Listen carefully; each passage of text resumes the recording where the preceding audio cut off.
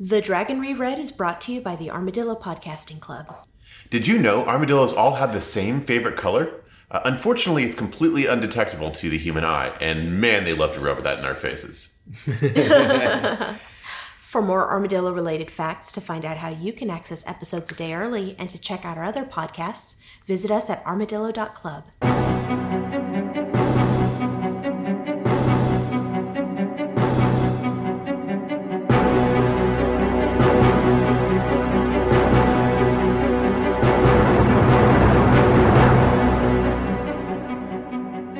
The wheel of time turns and ages come and pass, leaving memories that become TV shows and podcasts. Hello there. Welcome to the Dragon Reread. We're talking about episodes 5 through 8 of Season 1 of the Wheel of Time TV series. I'm Jeff Lake. I'm Alice Sullivan. And I'm Micah Sparkman. And this is the conclusion of the first season. We watched, so this is the remainder of the existing episodes right now. Yeah. So start with episode 5, I guess, right? We start with an Aes Sedai funeral. A bunch of Aes Sedai died during that previous episode, right? Yes, in that big fight with Loghain's people. Yeah. Also, one of the kings died, right? Right, yeah. Alana killed the king of Ghealdan. Yeah. And she, she cannot use the one power as a weapon unless she closes her eyes, I suppose. Hey, look, if she doesn't know she's killing the king of Ghealdan, she's not bothering the oath, right? The Bart Simpson school of the three oaths. Like, I'm just going to swing my fist if your face happens to be there. It's your problem. And that's not a violation, yeah.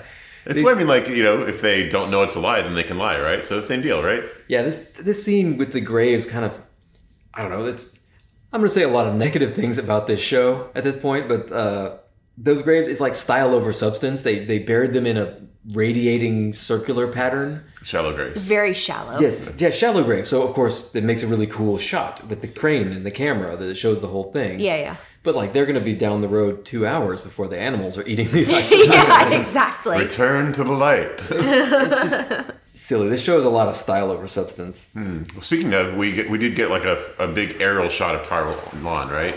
Yeah. So we see Dragonmount and Tar Valon, and that stuff all looks pretty good, actually. Yeah. The White Tower is not at all how I pictured it, but I like what they did with it, Yeah, it's a tower, it's white. Yeah, it's fine. It's rounder than I expected. I guess I expected something more phallic, unless, round. But it's good. I like it. Round isn't phallic?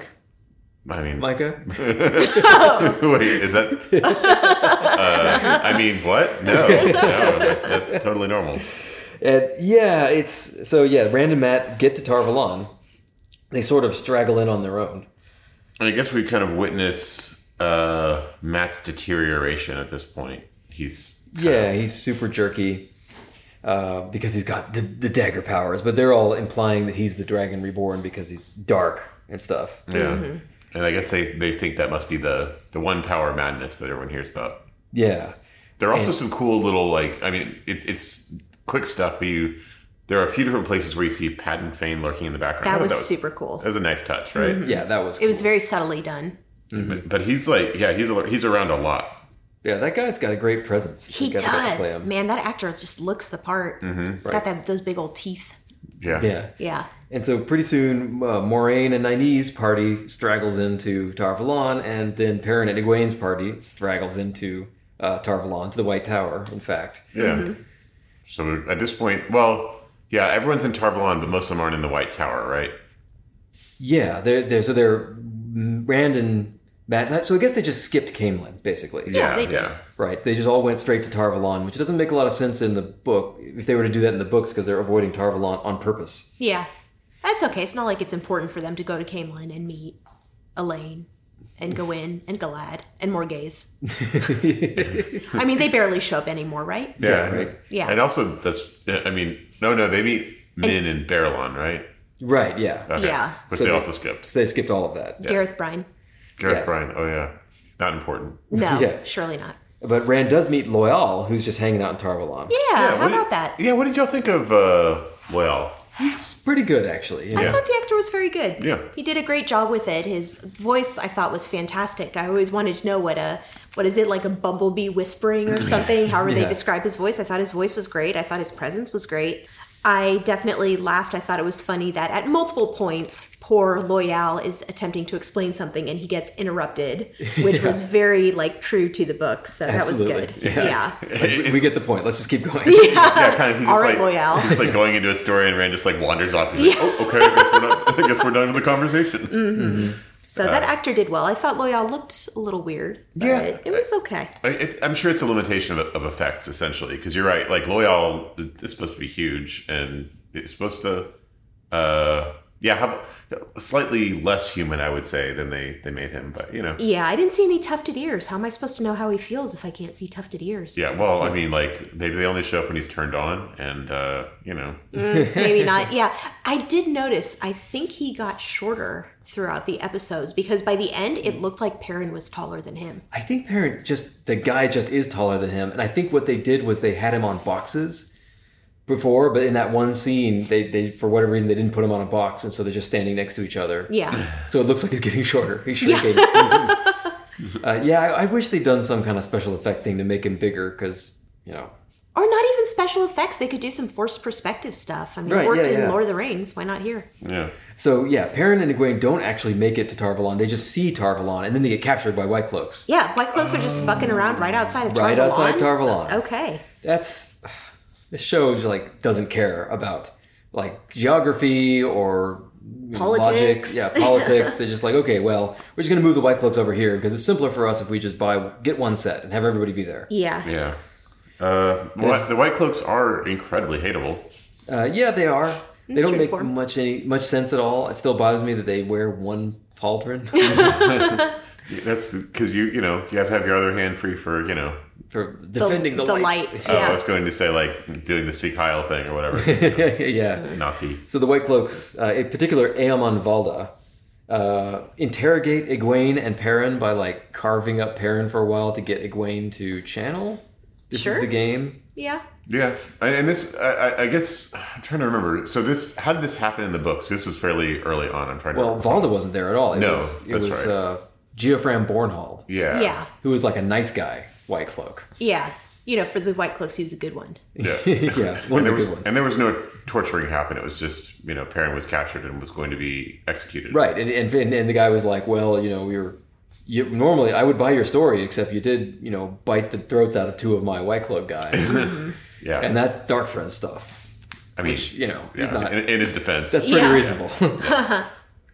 And so that scene in the books was much more, I don't know, gray area, because the guy seemed very reasonable, just sort of, not a zealot. He wasn't blind. Yeah, but Aemon Valda is straight up all kinds of evil. I'm going to torture you I don't really care if you're evil or not. I'm just going to torture you. Right, yeah. And this causes Perrin to spill his secret that he's a wife slayer. Mm-hmm. In a scene that probably should just be edited out. All the Perrin wife stuff should just be cut completely out because it's garbage. It doesn't really. I'm hoping that they have some long-term plan, but it doesn't feel like it's doing much service for the character. Yeah, but eventually they manage to escape via Egwene knifing Aemon Valda in the back, but not waiting to make sure he was dead. Yeah, they should have. Yeah. Well, the wolves that show up at that point, so they had to bail. Yeah, and another unintentional laughing when Perrin becomes Wolf Perrin and growls at Aemon Valda, and he's like, "Light, preserve me! What are you?" It was so bad. Yeah, so bad. Oh my stars! There's also a whole bunch of stuff in this episode about Steppen. Yeah. The warder. The warder. Oh, I thought we were talking about the band Steppenwolf, because it got wolves and Steppen. Magic carpet ride. Yeah, exactly. Yeah, it's nice. It's classic. So he was one of the Aes Sedai's one of the Aes Sedai who died. Yeah. No, it wasn't Alana. The other one that died, the nice one. Karade? Yeah. I think it was her. Karina. Yeah. It was I think she's new. Yeah. Mm-hmm. Anyway, so there's this long scenes about how bad he feels because she's dead, and apparently the warders all come from broken homes. And they all found an Aes Sedai mommy to take care of them and solve their problems. Makes sense. Yeah, sure. How else are they going to get a bunch of boys to, devote themselves to... They couldn't get a bunch of boys to join the most ultimate elite fighting force in the world with magic powers? Yeah, I mean, that is pretty cool. But it's all super dumb, and Steppen eventually kills himself and Lan cries. Yeah. He beats his chest in front of everybody and cries.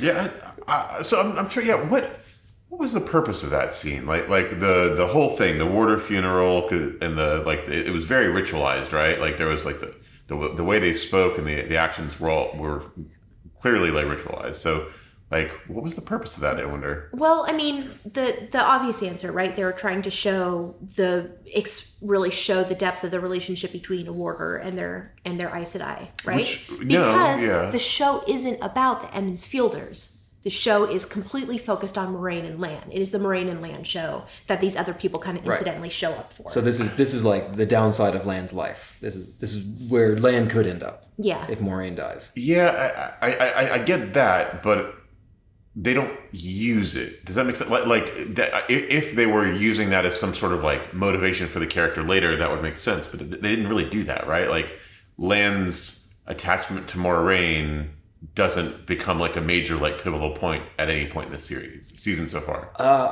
My read on this is that the writers of this show felt they needed to inject melodrama in every way possible. Yeah. Mm-hmm. And they weren't able to draw out the drama of the original text, which has plenty of drama.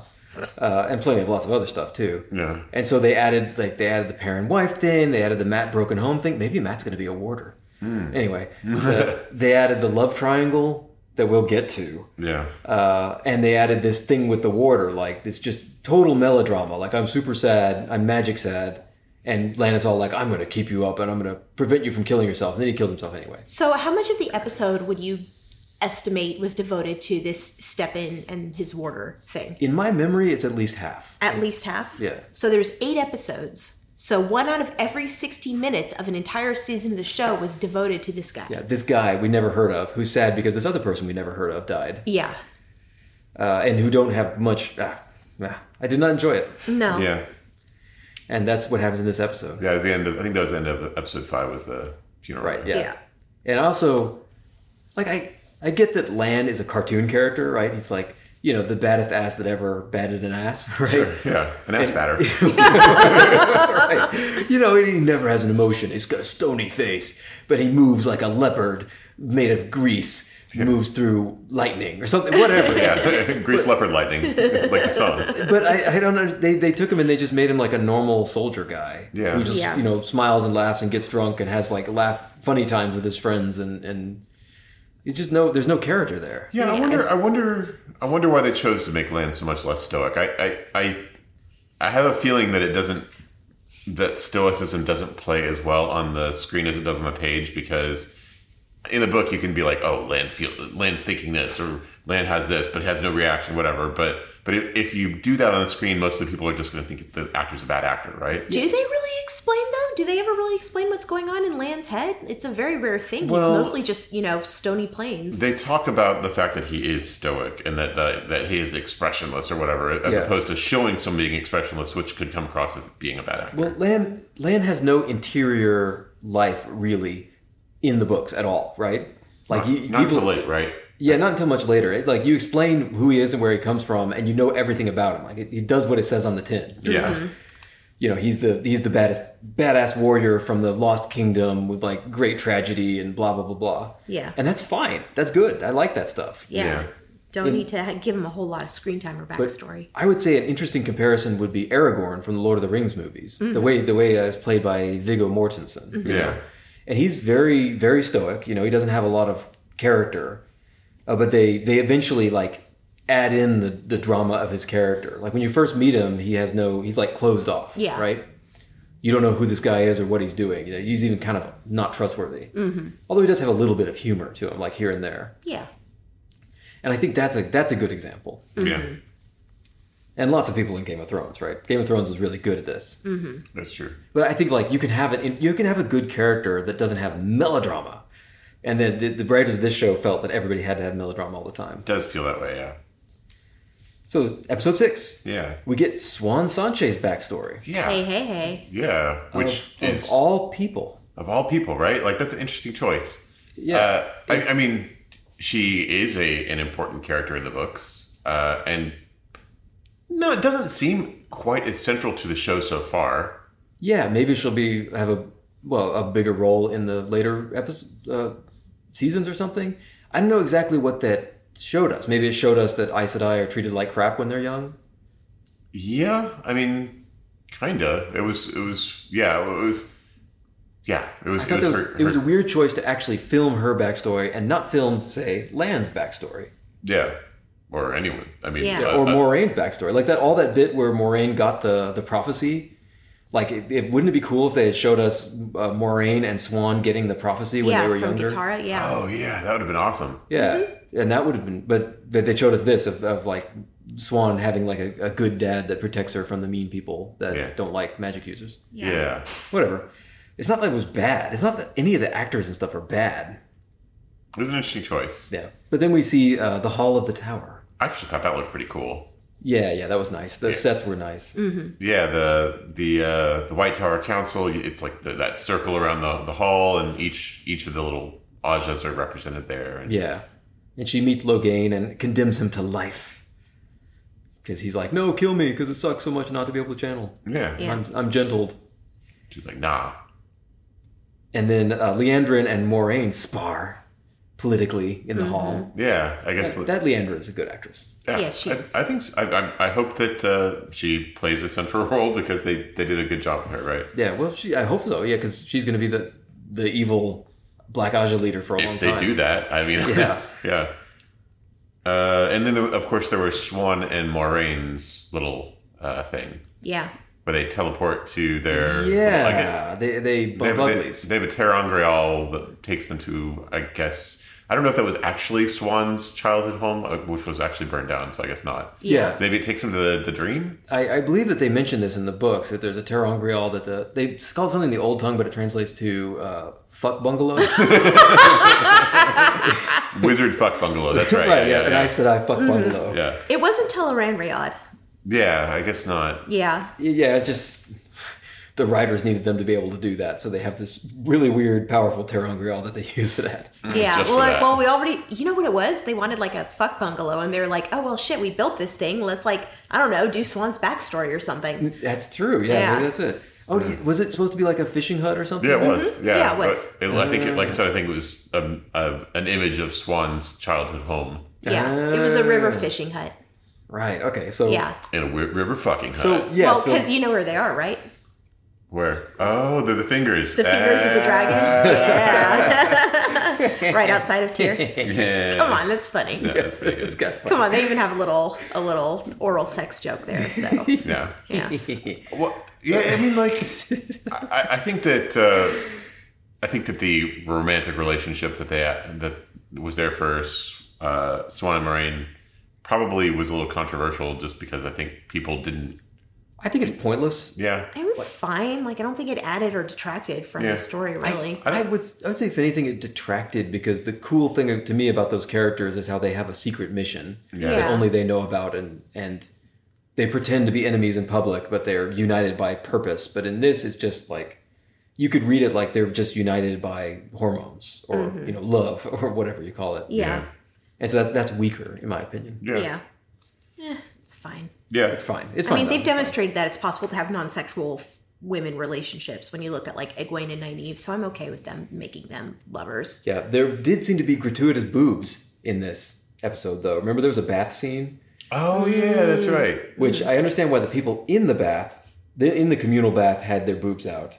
But then there were just, like, the servants walking around with their boobs out, too. That was very Game of Thrones, I thought. Okay, that it gets really sweady, you know? And also, it's, like, really awkward if everyone is boobs out and you're not boobs out. I mean, that'd be so embarrassing. Yeah, like, if everyone else is boobs out, you're going to want to go boobs out. Otherwise, you're going to feel weird. I guess that makes sense. Mm-hmm. Yeah. That tracks. Like, yeah.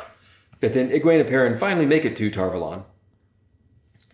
And the Moraine finds Egwene and Perrin and also finds Mat and Rand and keeps them separate to, like, control them because Moraine is a tricky person. Yeah, she doesn't tell all of them that she knows where all of them are. Yeah. And Leandrin is onto Moraine's scheme or whatever she's doing. Mm-hmm. And so Moraine has to, like, protect herself, protect her plot. And eventually it comes up that Swan has to banish Moraine in public to protect the conspiracy. Yeah, because the Blue Sitter ordered that Moraine stay in the tower, which she can't do. Yeah. So they had to banish her. And Moraine knows, because Swan has magic dreams, that they have to go to the Eye of the World. Yeah. Sure. Yeah, sure. It's all extra dramatic. I can't imagine. I imagine the Moiraine in the books being like, exiled from where? That place that I never visit? Yeah. Right? Like, everybody's angry at me because I never come here. Mm-hmm. Exiled from the White Tower, you say? Oh, okay. Yeah, please don't throw me in the briar patch. But yeah, it's a very dramatic scene. They cry the whole time. Yeah. So it's very obvious that they're like, they're not keeping it together at all. Yeah. This is also the episode where Moiraine heals Matt, right? Yeah, she does. And she does it by herself. Yeah. So I guess she sort of draws the dagger evil out and then puts it in the dagger again. Yeah, I guess so. That she pulls it because it was in his mouth. That's where the Mashidar was. Yeah, that's right. It gets in your lungs. But I guess this is only the initial healing because Matt is not actually cured at this. They didn't say that. In the book, she explicitly said, "I just put a cap on it. It's going to take serious healing." Mm-hmm. And I guess I see why they did this, but I felt like it was a disappointment because I actually, that's one of the high points of the books in my opinion, is that scene where they're all the Aes Sedai are healing Matt, and it's super dramatic, and then right in the middle of it, he starts shouting at them in the old tongue. Yeah. I think they deliberately left it ambiguous because they're not quite sure what they're going to do with his character throughout the rest of the series. Well, they've already recast him, right? Yeah. But, I mean, he's going to show back up again, but is he going to still have evil dagger magic or not, Yeah, maybe. Yeah. Yeah. I don't know I don't know how they're going to fix Matt without having something slightly more dramatic than what's already happened to him happen, right? Yeah, I'm trying not to just compare this to what exactly happened in the books. You know? Yeah. Because you got to take some license, you got to adapt it to a new medium, all that stuff. Sure. But this feels like it went nowhere, right? Like he picked up an evil dagger and she fixed it. Yeah. Mm-hmm. They tried to add some drama where they thought that Matt was the dragon because of the evil dagger stuff. Yeah. Mm-hmm. And maybe that works if you haven't read the books and you don't know that Rand is the dragon. Yeah, maybe. Yeah. Yeah. This is like kind of a funny note. A buddy of mine who's watching this with his with his dad said that his dad was super confused because Maureen keeps calling Swan mother. And and he was like, she has her. It's very Game of Thrones, huh? Yeah. So they're trying to one up Game of Thrones, were they? Is that a Terran custom? Yeah, just thought that was funny. Yeah, that is kind of funny. The White Tower looked good from the outside. On the inside, it's clear they only had like 2 rooms. Yeah, well, you always knew which. At least, so I guess both Swan and Maureen's room have the little Tarangreal thing, so you could use the same room for both, right? Yeah, the fuck bungalow. Yeah. So I heard that they spent $80 million on this season of the show, right? Which I'm not very good at math, but I think that works out to around $10 million per episode. Like, where'd it go? Does it include advertising? That's a good question. I wonder how much it went to market. Yeah. Because Game of Thrones had a really high budget. Mm-hmm. I think it was like a comparable budget to that. And I think Game of Thrones looked better. Yeah, it looked way better. They had these big cities, and you could see like lots of extras and lots of worlds. They had Wheel of Time has this problem that like the world doesn't look lived in. Like nobody's doing anything interesting. Yeah. There's nothing. Whatever. I don't want to complain too much about it. Yeah. So they go to the Waygates because they got to get to the Eye of the World. That's the only way to get there. Yeah, and the Waygates they've done interestingly. Like it's a pair of pillars that instead of being a door, it's a pair of pillars you have to channel to open. Yeah, right. I thought it was kind of. I liked the stone, the Ogier wrought stone that was carved in plants that are so lifelike that you can't imagine they're not, and then like the winds actually starts blowing the plants on the stone and it becomes alive. I guess that would have been more expensive or something. I wonder. It's also interesting because it's going to change certain things. If only a channeler can open them. Yeah. How did the Ogier open them? That's a good question. Yeah. Huh. Yeah. I don't know if they're gonna. Yeah, it didn't. Yeah. Let's move on. Yeah, let's not get nitpicky, or we'll be here forever. Either way, that episode ends with them going into the ways, but Matt doesn't go with them because he's turned evil. Yeah, he decides not to go. Yeah, he stays behind, which actually is the most Matt-like decision he's made in this entire show. Kinda, yeah. He's like, The ways sounds pretty fucked up. I don't think I'm going to go in there. Yeah, you guys go ahead. I'm going to go through the ways and get my soul stolen to go to a place that I don't really want to go anyway. Yeah, I'll catch you guys when you come back. Sure wish Moraine hadn't sent off our horses, by the way, still had their packs on them. Oh, yeah. Yeah, they all rode their horses out there, and she didn't even, tell them that they weren't going to bring their horses with them or let them, unpack their horses. So they went in there with nothing. She just, sent the horses away. I hope they could, find a place to go. Yeah. That doesn't make any sense. It was weird. The ways, they changed the ways, but the way they looked was pretty cool. It looked fun. Yeah. That's the next episode. Oh, was it? Oh, yeah. So, Chapter 7. Now we get... Episode 7. Whatever. It's conceptually the same. Yeah. Episode 7. Now we get a flashback to Tigraine. It actually is Tigraine, to Rand's mom. Yeah. Mm-hmm. At the battle of the Aiel War at the slopes of Dragonmount, and she's in labor, spear fighting a bunch of dudes. And it was actually pretty badass, right? It was cool. I thought it looked really good. Yeah. I thought the actress was fantastic. Yeah. Yeah, in a very rough role. I thought the fighting looked really good. I thought the armor and everything looked great. It really looked cool. The actors did a good job. I don't know if they intended it to be funny, but it was hilarious, I thought. Just how she would stab them and then get it like a labor pang. Ah! Yeah. And they'd be like, all right, back to it. Mm-hmm. It felt very Aiel to me, having this Yeah. Yeah. But yeah, it was uber badass. Yeah, it's pretty cool. And I guess they don't... I guess they indicate who that is or what that has to do with the rest of the story, because you're supposed to know that that's Tam in young CGI. Yeah. Yeah. Well, and you get a little flashback later too when Rand takes a flashback to when he was hanging out with Tam after Tam had gotten injured, when he's talking about finding him on the slopes of Dragonmount. You think that's enough for somebody that hasn't read it to understand who that is? Probably not. Maybe not. Yeah. It's cool, But then everybody's traveling through the waves. Everybody but Matt. Yeah. He's off drinking and dicing and having a really good time. Yeah, I hope we get the Matt side of things, in the next season. It's this season's about everyone else, and the next season's just about Matt, what he's doing when they're not, Yeah, Matt adventures. Yeah. The waves are creepy. I think they were pretty creepy. Yeah. They look very different than they did in the books, but, it's fine. They look good. Yeah. And they didn't do the bubble of shadow thing. That's true. But whatever. But they did talk about how if you fall off the ways, you just fall forever, which is pretty.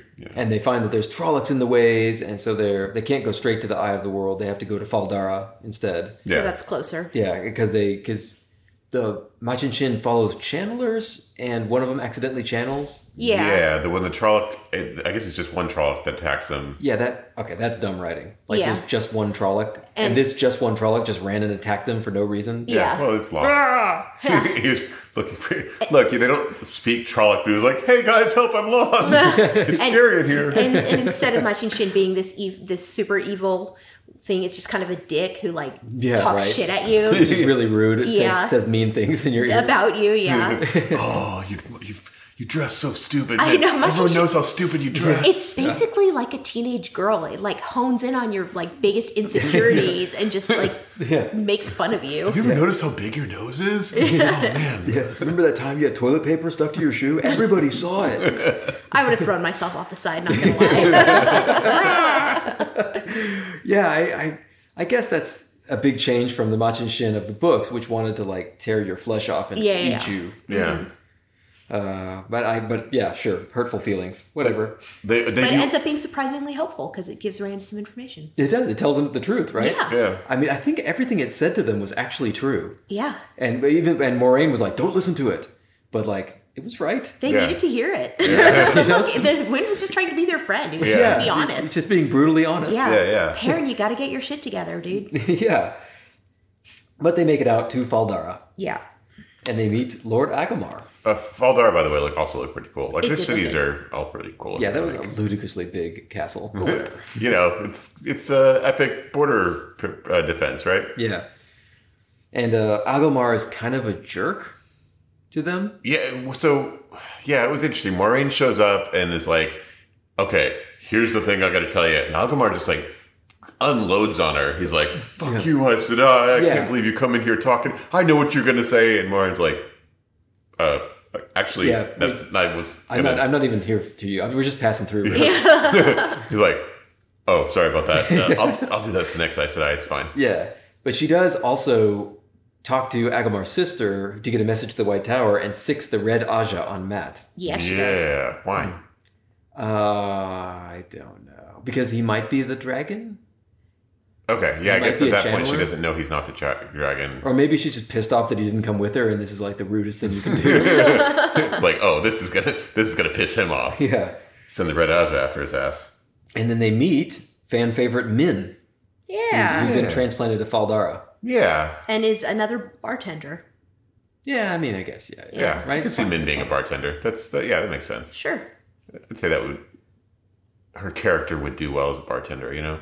I guess, yeah. I mean, she was a barmaid, or she was a tavern maid, wasn't she? Was she? I don't remember that at all. Didn't she work at an inn in Barrelon? Yeah, that sounds right. Oh, I don't remember what her job was, but I think you're right. Yeah, giving passing Aes Sedai viewings of the future. Yeah. She had super short hair and that was spiky and like tattoos, and she looked cool. Yeah, actress did a good job, and the viewings were pretty cool the way they were implemented. You think so? I would have liked to see more of them. Mm-hmm. No, I'm talking myself out of it now that I think about it. Yeah. I thought the effects were neat. How they would show a different version of the person connected to the person. Yeah. But in a different way. It was very, very different from the way they described the prophecies, though. And I've tried very hard to not be like, well, in the book it was like this. But like, I thought it would have been really cool if we could have seen things that were a little more vague instead of seeing Rand like holding a baby, which later really pissed me off because Min was like, every single viewing I have always went true. Well, then Rand's not going to die because he's holding a baby, you know? If we had seen, remember, it was like, broken towers and rings of gold. And like, it was a lot more prophetic and abstract. Maybe. Abstract. Yeah. Thank you. No, I agree. Yeah. I think I do. I'm trying to give credit where credit's due as far as the show's concerned. But yeah, I didn't care for that particular choice because I think it would have been pretty easy to show something a little bit more abstract, maybe easier. You actually don't even have to do special effects for that because a lot of it was like I saw a crown on that person's head. Yeah. Or I saw like a skull nestled in that person's hair. Mm-hmm. Yeah. And you could just do stuff like that and it'd be creepy. Yeah. And cool. But whatever. Yeah. Whatevs. Yeah. Also, the Min in the books, she sees things from the past and the present too, not just the future. Mm-hmm. Also true, yeah. So it's a lot more vague. Yeah, and adds to the mystery of kind of what she does. But yeah. Then the Emmons Fielders get together and discuss whether or not to go to the Eye of the World. Moraine tells them that anybody that goes to the Eye of the World, except for the one that's the Dragon Reborn, will die. Yeah. Mm-hmm. Which, as far as I can tell, is a stone cold lie. I was wondering where that came from. She must have believed it to be true. She must have. Yeah. It was pretty unambiguous when she said it. Yeah. But she didn't say why she believed that. Like, I found it frustrating because someone even asked her, how do you know that? She's like, I just know. That doesn't really jive with anything that we would like it wouldn't have been part of prophecy, right? But isn't that a lie? I just know? Because if she learned it from somewhere, then she can't say I just know because that indicates that. Well, I don't know if she really said whatever. That. Yeah.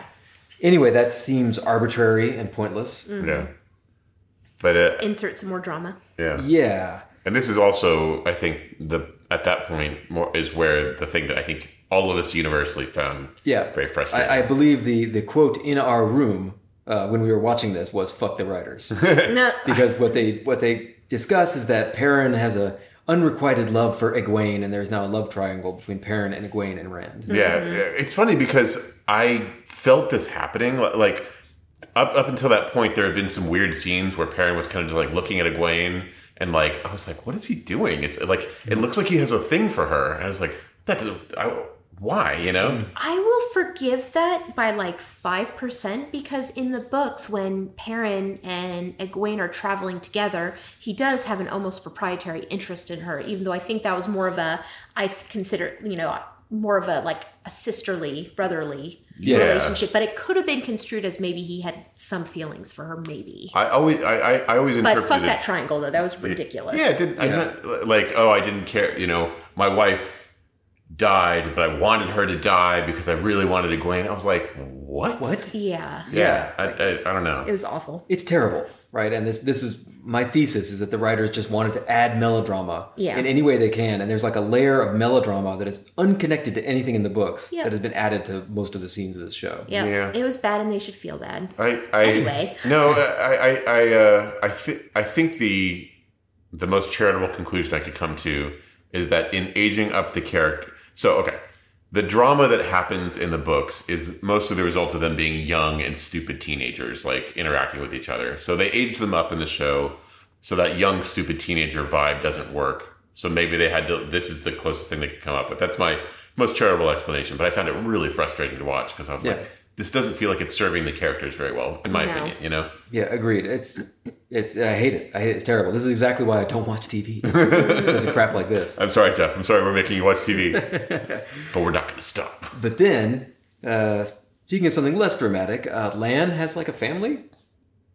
Is that No, it's like an adopted family. Yeah. People like took him in after he was orphaned. The people who raised him, and like they're all happy to see him, and he's Uncle Lan who always brings a toy when he comes back. Yeah. I was like, okay, all right, sure. And Nynaeve follows him. Yep. So she gets to like have dinner with them or something. Right. She gets invited in. Yeah. Meet the girlfriend. Yeah. Yeah. They're diving right into Lan and Nynaeve's romance, which I don't actually mind that much, honestly, because because their romance was always wacky in the books. Yeah, it seems like it happens abruptly in the books. Yeah. I mean, I kind of like that in the books, how they have this star-crossed lovers love that can never be, and whenever anybody mentions it or talks about it, they're like, "Really, him? You mean with him?" Like that guy, the face like a stone wall, guaranteed to die soon. Hey, look, man, everyone's got their thing, right? Because it doesn't make any sense. But yeah, I guess they added this. It makes more sense because they are just like two normal, old, pretty people that hang out with each other for a while. And Bone, they take the Bone train to Bone Town. Yeah, shocking. Yeah, you know what? The women's circle would have Nynaeve up. They would have birched her. They would have birched her before the women's circle for that. They're not even married. Yeah, I guess so. But it's it's post Game of Thrones world. You got to have sex in there. Yeah, and Nynaeve and Rand are boning, so Egwene and Rand. Sorry. Oh, buddy, this love triangle just became a quadrangle. Sorry, you're right. Egwene and Rand are boning also. So I mean, Yeah, that's fine. The Emmons Fielders, they get down. That's fine. I appreciate that. I find the very like prudish nature of the Emmons Fielders frustrating in the book sometimes, where it's like, come on, just let them bone, whatever, So I'm okay with that. I just think it's funny. But then Rand goes and talks to Min, and Min is able to tell him Tam's story, and so he figures out that he's the guy. He's the Dragon Reborn. Mm-hmm. Yeah. He goes to Moraine, and they sneak off together. Yeah, and they don't address Min and Rand's relationship at all, which was surprising. They don't. Because Min knew that immediately in the books. Yeah, I think she does, right? She just mentions 3 beautiful women, and that's it. Right. She doesn't give any indication. Yeah, and that could be that she knows and she just doesn't want to tell them, because it's not their damn business. But that's true. She doesn't tell him, but as the reader, it was very apparent that she was one of them. That is true. Was it? Well, I thought it was. I just may not be as perceptive. She kind of, she followed him around. No, maybe I don't know. I don't remember. Well, whatever. Yeah, either way, yeah. Yeah. I did sort of wonder if they were going to have Rand's many wives in the TV series. Are they going to do that? Yeah, I'm very curious. Yeah. If they're going to, I don't think they are. Yeah, because we haven't even met Elaine. True. Yeah. And Avienda wouldn't have shown up yet. But the only one we've met is Min. Yeah. Huh. So maybe it'll just be Rand and Min. No, it'll just be Rand and Egwene. Oh, I don't know, actually. Yeah. Who knows what they're going to do? Yeah. Egwene's going to end up with Perrin, and Matt's going to I don't know. Yeah. But yeah. So that's good. And Moraine and Rand sneak off. Yeah. It's unclear why. Without Lan. Interesting, yeah. It was like the guy that Moraine brings with her to deal with things like blights. Yeah. And I guess it's because it's a suicide mission, but Lan is also the guy she brings to deal with suicide missions because he's like Mr. Suicide Mission. Then that shows me she must have believed the prophecy that whoever went to the Eye of the World who wasn't the dragon was going to die. She must have gone in thinking she was going to die, and so she didn't want Lan to die. Which would work for her, though. But it wouldn't, because if she died, Lan would kill himself, because we just learned that we had a whole episode about that. Fair enough. Yeah. But you're right. I mean, like, that would have been an explanation if they hadn't spent up like a half an episode explaining how warders always kill themselves. You know what wasn't explained, which really pissed me off? What was Moiraine's tell, quote unquote, that Lan, you know, who's the baddest ass of all times. Yeah, okay. Yeah, that's the next one. Okay. But yeah, you're right. It doesn't make any sense to me that they sneak off like this. They just do, I guess. Okay. They need drama. Yeah. So, episode 8. There's a prologue in the Age of Legends. Yeah. With Luz, Theron, Telamon. The Age of Legends say they look pretty cool. It looks great. That looks sweet. Yeah. I think it was mentioned that it looked a little bit like an Apple campus. Yeah, I said that. That was pretty good. Yeah, but that was Apple designed Age of Legends. But it was solid. Like, that was the way I kind of imagined Age of Legends. That's what it looked like. And it was super cool too. Somebody went through. I saw it online. They went through, and we had seen. Remember in the very first episode when we saw the landscape, the ruined landscape, and we were like, "That's awesome." It was totally it. Oh yeah. That's right. The skyscrapers under the overgrowth or whatever, right? Super cool. That's a nice touch. Yes. Yeah. And it's Luz, Theron, Telamon having an argument with some woman, some Aes Sedai. Who's not the Amarylline seat, the Tamerlane seat. Yeah, because it was, I think that might have been a thing from the books. I don't remember if it was like because we did have some, through Rudian, right? We did have some flashbacks, and that might have been a thing. I don't remember. Yeah, well, you know what Tamerlane is, right? In the real world, the Timur the Lame, the great emperor, the king. Oh, no. Before the 3-digit centuries. Oh no, I didn't know that. Cool. Yeah. So that's a reference to that. Yeah, it's one of those history references. So that's cool. I didn't know that. That's so cool. It's got to come from Robert Jordan somewhere. Right? Yeah.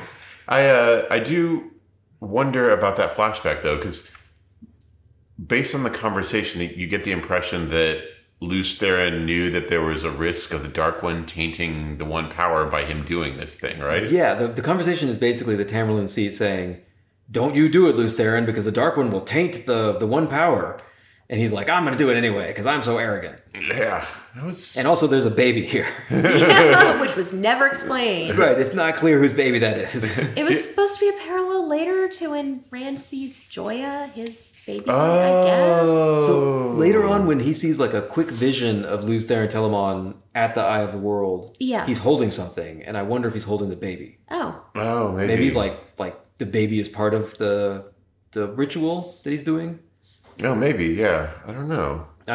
Yeah, it was interesting, and I guess the person he was talking to, we were like, "Oh, is that Ileana?" Ileana, but no, it was just some random friend of his. Yeah, who's for some reason in the nursery. But whose nursery is that? Is he in her nursery? Is she in his nursery? Why are they having a conversation in the nursery? So I think maybe that was supposed to be his kid. Oh, okay. Yeah, that's what I figured. Must have a kid, right? Trying to make the world better for it or something. Okay. Yeah. So that's why the kid was there. Right. Yeah. Plot device or a conversation piece. Yeah. Conversational piece. So then we see Moiraine and Rand in the Blight. Mm-hmm. What they did with the Blight is interesting. Yeah, I think y'all kind of hit on the reason for it was probably set purposes, right? The Blight is a big old kind of undergrowth of brambles and stuff. It really reminded me of that fairy tale with where Sleeping Beauty is inside and there's all the brambles around the castle. Yeah, definitely. Yeah. And Rand and Moiraine spend the whole time walking down what is pretty clearly the same tunnel of brambles back and forth. I guess that with the Blight that they were walking through, it makes sense that they didn't need land, right? Like the Blight that we know has weird creatures and all kinds of horrible things. You need a warder along, but this Blight's mostly just a bunch of brambles, so they didn't really need a warder for that, I guess. And then Rand has a genuinely cool devil dream. Yeah, that was pretty great. Ishmael or Balsamon, they haven't given him a name yet, right? Mm-hmm. No, they just call him the Dark One. Yeah. He wakes up in his dream, being covered by Blight. Stuff. Right, and then Ishmael or whoever it is, the Dark One, kills Moiraine. Yeah, stabs her right in the mouth. Mm-hmm. And then he chats with Rand and does his dark side stuff. And then Rand is like, "I figured this out. This is a dream." And so he stabs himself. Yeah. That's what I always do when I want to wake up from a dream. Yeah. And, kids out there, if you're going to stab yourself with a sword, Aim for a vital organ. Don't go for the gut. Yeah, that's not a great way to go. It's a slow and very painful way to die. You want to get the diaphragm of the heart. Yeah. Right? Yeah. That wakes him up. And then he chats with Moraine, and Moraine's plan is she gives him a saw angreal. Yeah. Yeah. I was thinking about this. So, okay. Moraine in the books always travels with just an angreal, right? Not a saw angreal. Yeah. Yeah. And Rand in the books does have an angreal, not a saw angreal. Yeah, he picks up one somewhere. So Moraine has a saw angreal to give to Rand. That means she knew it had to be a male channeler, or are saw angreal in the show not divided by... Maybe she had another one for female channel. Oh, okay. Yeah. She has two saw angreal. Yeah, just one in ready case. to go, yeah. It's a good thing you didn't accidentally get them mixed up, right? Yeah. Meanwhile, a huge Trolloc army is attacking Faldara, which is a really weird fortification. They've like a giant wall through Tarwin's Gap. Whatever. Agamar and Wotal are all getting ready to fight a big old battle. Yeah, a bunch of Trollocs. And then Lan is tracking Moraine and Rand through the Blythe using the tell. Yeah, Alice mentioned this. Yes. Oh, this frustrated me. Yeah, Nynaeve is like, that time I tracked you and found you, I was actually tracking Moraine because she has a tell, which Lan never noticed. Yeah, he knows her better than literally anybody in the world, and he's this like badass, amazing guy, and he really never noticed anything. Yeah, I thought like you did that. It had to be power related. Yeah, it was a magic thing, yeah. Yeah, but it didn't. It wasn't, because we find out later Lan is able to follow Moraine, and of course he couldn't see the power if the tell had something to do with the power, so it made no sense, and they never tell us what it was. Yeah, Nynaeve's like, I'll tell you the tell, and they cut something else. Cut away, yeah. What I think it is that Moraine is always eating pistachios and throwing the nuts on the ground. That must be it. Yeah. Yeah, Lan just never noticed because he's always walking in front of her. I mean, we also hypothesized maybe she just like farts the whole time. Lan was always in front of her, guarding her, so he doesn't know. When she's walking, she scuffs her feet a lot to hide the sound of her farting. She's Kyrian and they ate a lot of cabbage, a lot of eggs. Yeah. Mm-hmm. That's why she always insists that Lan walks in front. Yeah. But if you're trying to follow Moraine, man, just follow the smell. Right. So they get to the Eye of the World, which is a pretty cool, like, sort of temple dug into the ground thing. Yes, some sort of ruin. Yeah, nifty, kind of like almost like Colosseum-esque or something. Yeah. And Rand remembers the Eye of the World. Remembers Luz Theron fighting Ishamael at the Eye of the World. Mm-hmm. Yeah. And that's this. I guess they're saying the Eye of the World is the Aes Sedai symbol or something, or in this world, in the world of the books. It looks like it's the Fang and the Flame, right? The dual symbol, yeah. But then Rand touches it, and he goes into some kind of dream illusion thing. Yeah. Where he is living a happy farmer life with Egwene and a baby named Joya. Yeah. And meanwhile, there's a big old battle going on at Faldara. And we almost forgot to mention there's a great little cameo with the one-eyed guy. I don't think they ever did end up saying his name, but it's clearly Uno. Yeah. He curses. It was nice. He's the only person saying the actual curses from the books. Yeah. Bloody flaming goats. Yeah. Yep. And his eye patch is very like off-putting, which is exactly what it should be, right? Yeah, it's great. So that's neat. It's good to have Uno there. But they cut out a lot of the other stuff with like Ingtar or whatever. Yeah. Whatevs. But they're digging. They don't explain why at first. They're digging. They knock over the throne and start digging underneath the throne. Yeah. Yeah. Because the Horn of Valyr is there. Yeah, they unearthed the Horn of Valyr, which they know where it is. It's underneath Agamar's throne. Yeah, it's been waiting there all this time. Because they're like, this is the last battle. It's time for the horn. Which is, okay. Better go find the dragon. Yeah, go get the dragon so we can blow the horn, because the dragon has to blow the horn. Okay. Yeah, why do you guys think this is the last? I mean, okay, it's the show. It's the show, not the books. But this is like, this happens twice a month in Faldara, right? Yeah. This kind of Trollocs attacking. Mm-hmm. Yeah. Like, this is what these guys do all day, every day. That's why they're so martial, is because they fight Trollocs. Yeah. All the time, yeah. It's like, that's just breakfast. They're like, this is the last battle? Okay, whatever. And they have the Horn of Valyr? They just have it? Yeah, they've been just holding on to it. There's a whole book about finding the Horn of Valyr, right? It's the next book. Yeah, well, now they don't have to do that. Okay, whatever. Yeah. I guess they're not going to have horn hunters for the horn either, huh? Oh, man. You know who was... It'd be terrible if they never showed up at all. What? Yeah. No Fail? Look, no. They don't need her anymore. There's no horn hunters. Perrin has a dead wife and a woman he's lusting after. His best friend's girl. He's all booked up romantically. Yeah. So meanwhile, Rand's dream is making him choose between light or darkness, I guess. Yeah. So Ishmael's in the dream. So Ishmael / the Dark One is in the dream, telling him. Yeah, because the writers watch Star Wars instead of reading Wheel of Time. Yeah. So they're like, give in to your emotions and just, use the power to make what you want out of the world. Yeah, which has something to do with the baby. I don't know. Yeah. Yeah, make the baby be real with your powers. Right. Yeah. Which is what that'll make him. I don't know how that will make him evil or whatever. Yeah. Mm-hmm. But Rand chooses goodness because the real Egwene he knows would never choose to could do way better. She does. Look, here's the truth. Egwene could do better than I am. That girl is not a settler. Yeah. And in his defense, he's right. And that self-awareness saves the world.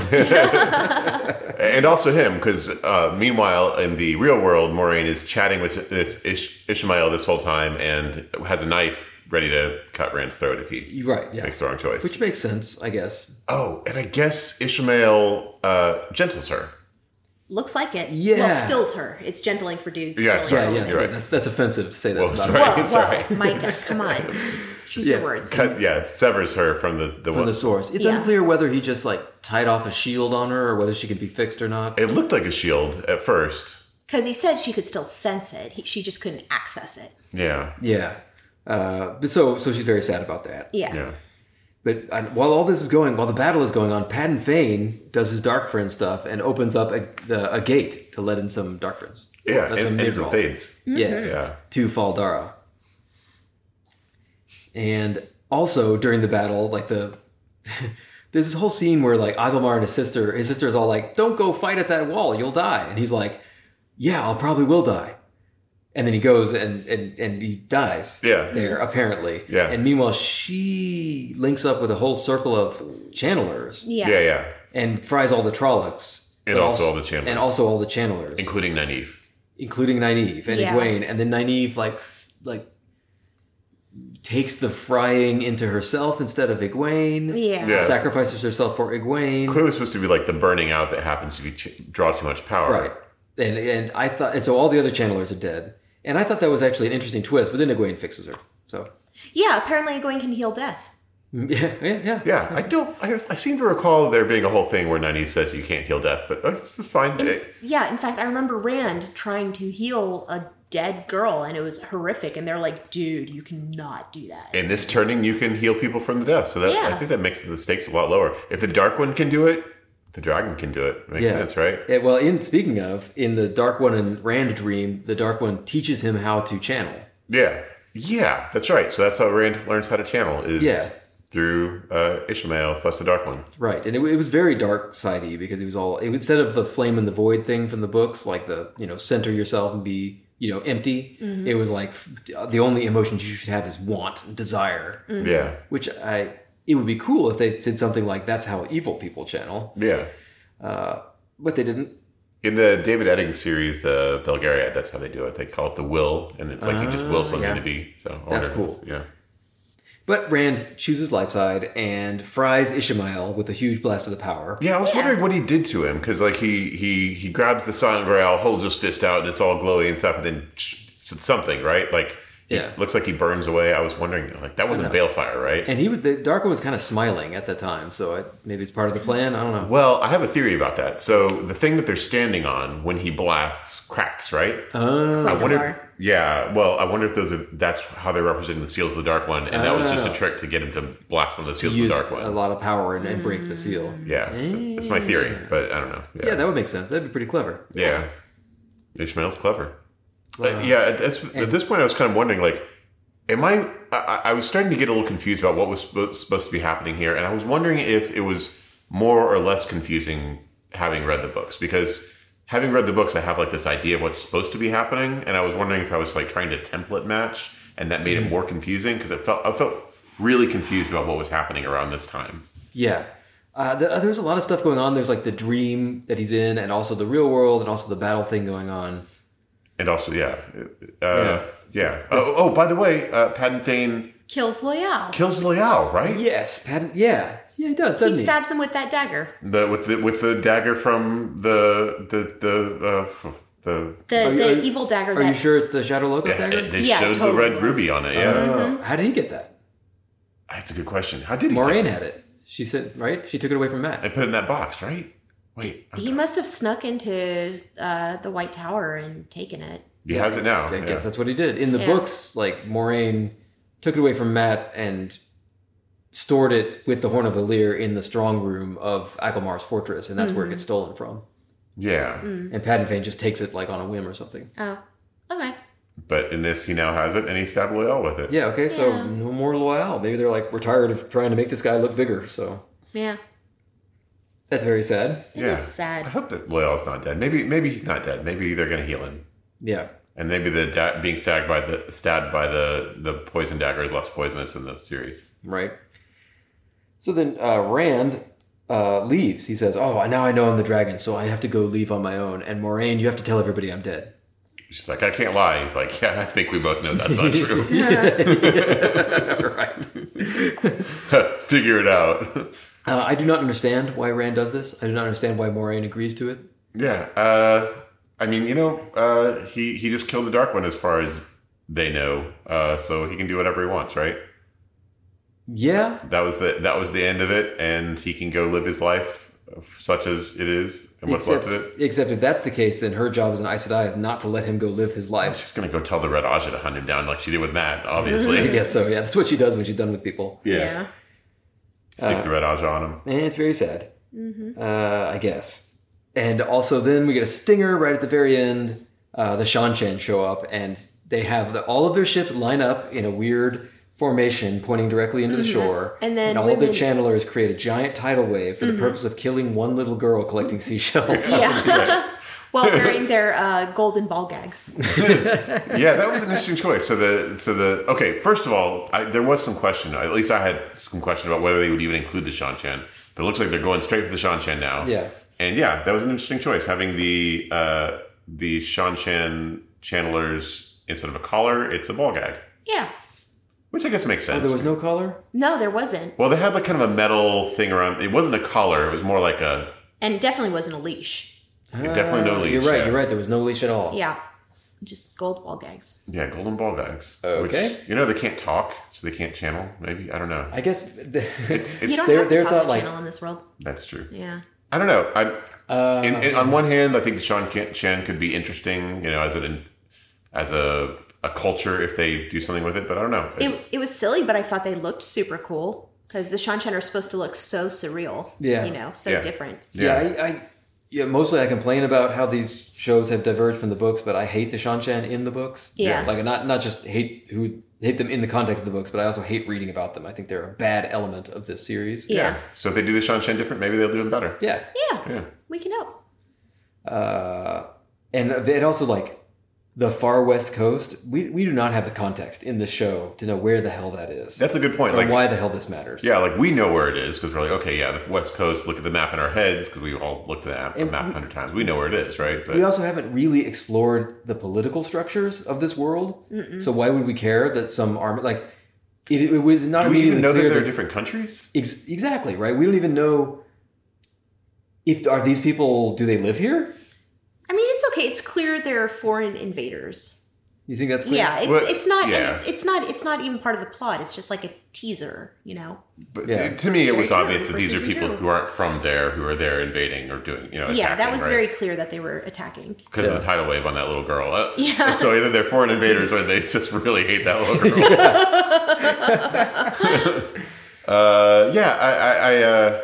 It's interesting. That's a really good point that hadn't occurred to me, but because they skipped Camelin, because they've kind of jumped around a lot, we haven't heard much about what countries they're in, what countries they visited. Yeah, this is a show primarily about teenagers talking about their feelings. Yeah, and the two rulers we have seen, the King of Ghealdan and Lord Agelmar, are both dead. Also true, yeah. And by the way, they went to Faldara, and the only time I think that I ever heard them mention Shinar was at the end when they're saying Shinarans attack, and I was like, who's Shinar? Who are the Shinarans? Yeah. Because when have they ever mentioned it? So yeah, they haven't done a lot of that either. I wonder if that's going to matter. Maybe it doesn't matter. Yeah. I don't know. So, what did you guys think of the first season of Wheel of Time? I think I was I always try and give as much, benefit of the doubt as I can, but I was really struggling towards the end. I feel like it got worse instead of better for me, personally. Yeah. But I'm still excited to see the next season because, if this is a season where they're still trying to get their feet under them, apparently they've got an increased budget in the future episodes, and they've been, thumbs up for 2 more seasons. So at this point, they have the confidence, the backing, they can say, we're really going to do this the right way, theoretically, right? Like, that's what I'm hoping for, is that this could be like a setup season, and then season 2 could be a lot stronger. That's what I'm going to hope for. My husband was excited to watch the show with me because he likes it when I go off on a rant about things. But when I finished episode 8, I couldn't even be mad. I couldn't sum it up enough to care because it's so completely deviated from the books in every single way that I can't even be mad. It's just another fantasy show. So, I'll watch it, and every once in a while I'll be like, oh, that's fun. That's supposed to be, whoever. But I'm not invested in it anymore. Yeah. To me, it feels like if the team that made the last season of Game of Thrones made the whole show. They just clearly either didn't know or weren't interested in capturing what was cool about the source material. Mm-hmm. They replaced it with some other stuff, and the stuff they replaced it with is garbage. Yep. Yeah. Nonsensical, unnecessary garbage. It's not even internally consistent, right? Yeah. I do sort of wish we had a non-book reader, to funnel information out and be like, does this make sense to you? Do you understand what's happening here? Because I found it a little confusing, but again, it might be because I was trying to match it to what happened in the books. But if you had no information, I wonder if you could follow what's happening here. It's always the question I have in these kinds of adaptations. And sometimes I'm surprised by the answer, but... We wondered that a lot when we watched the Harry Potter movies, too. Yeah, for sure. So, yeah, well, I'm going to keep going. I don't know if y'all want to keep doing this? I'll keep watching it. I don't know if we're going to keep recording. It depends. Is anybody actually going to listen to this? Yeah, we'll see. We'll see. You guys out there, if you're listening to this, let us know. If you like this, if you hate this, or talking about the show... we'll keep doing it. Yeah, if you're into it, because I'll say if I will do this show if people want to hear it, but if I don't want to do this show, there's no chance I will ever watch another episode of this. Well, I'm gonna watch it either way, and I'll just yell at you about it. All right, so that's it for this episode. Next time we'll be back to whatever episode we're on of Towers of Midnight. Yeah, that's what we're reading. I'm Jeff Lake. I'm Jeff_Lake on Twitter. I'm Alice Sullivan. That's Blue Bonnet Cafe on Instagram. I'm Micah Sparkman. I still don't have one of those. If you have any comments, questions, or feedback, please drop us a line at hello@armadillo.club. We love hearing from you. Please share us with anybody you think will like us. Please give us good reviews wherever you got this. Please find out how you can give us your dollars, including buying merchandise from our new merchandise store, which you can reach through armadillo.club. Please like us in real life. We're just so likable. Until next time, the light illumine you.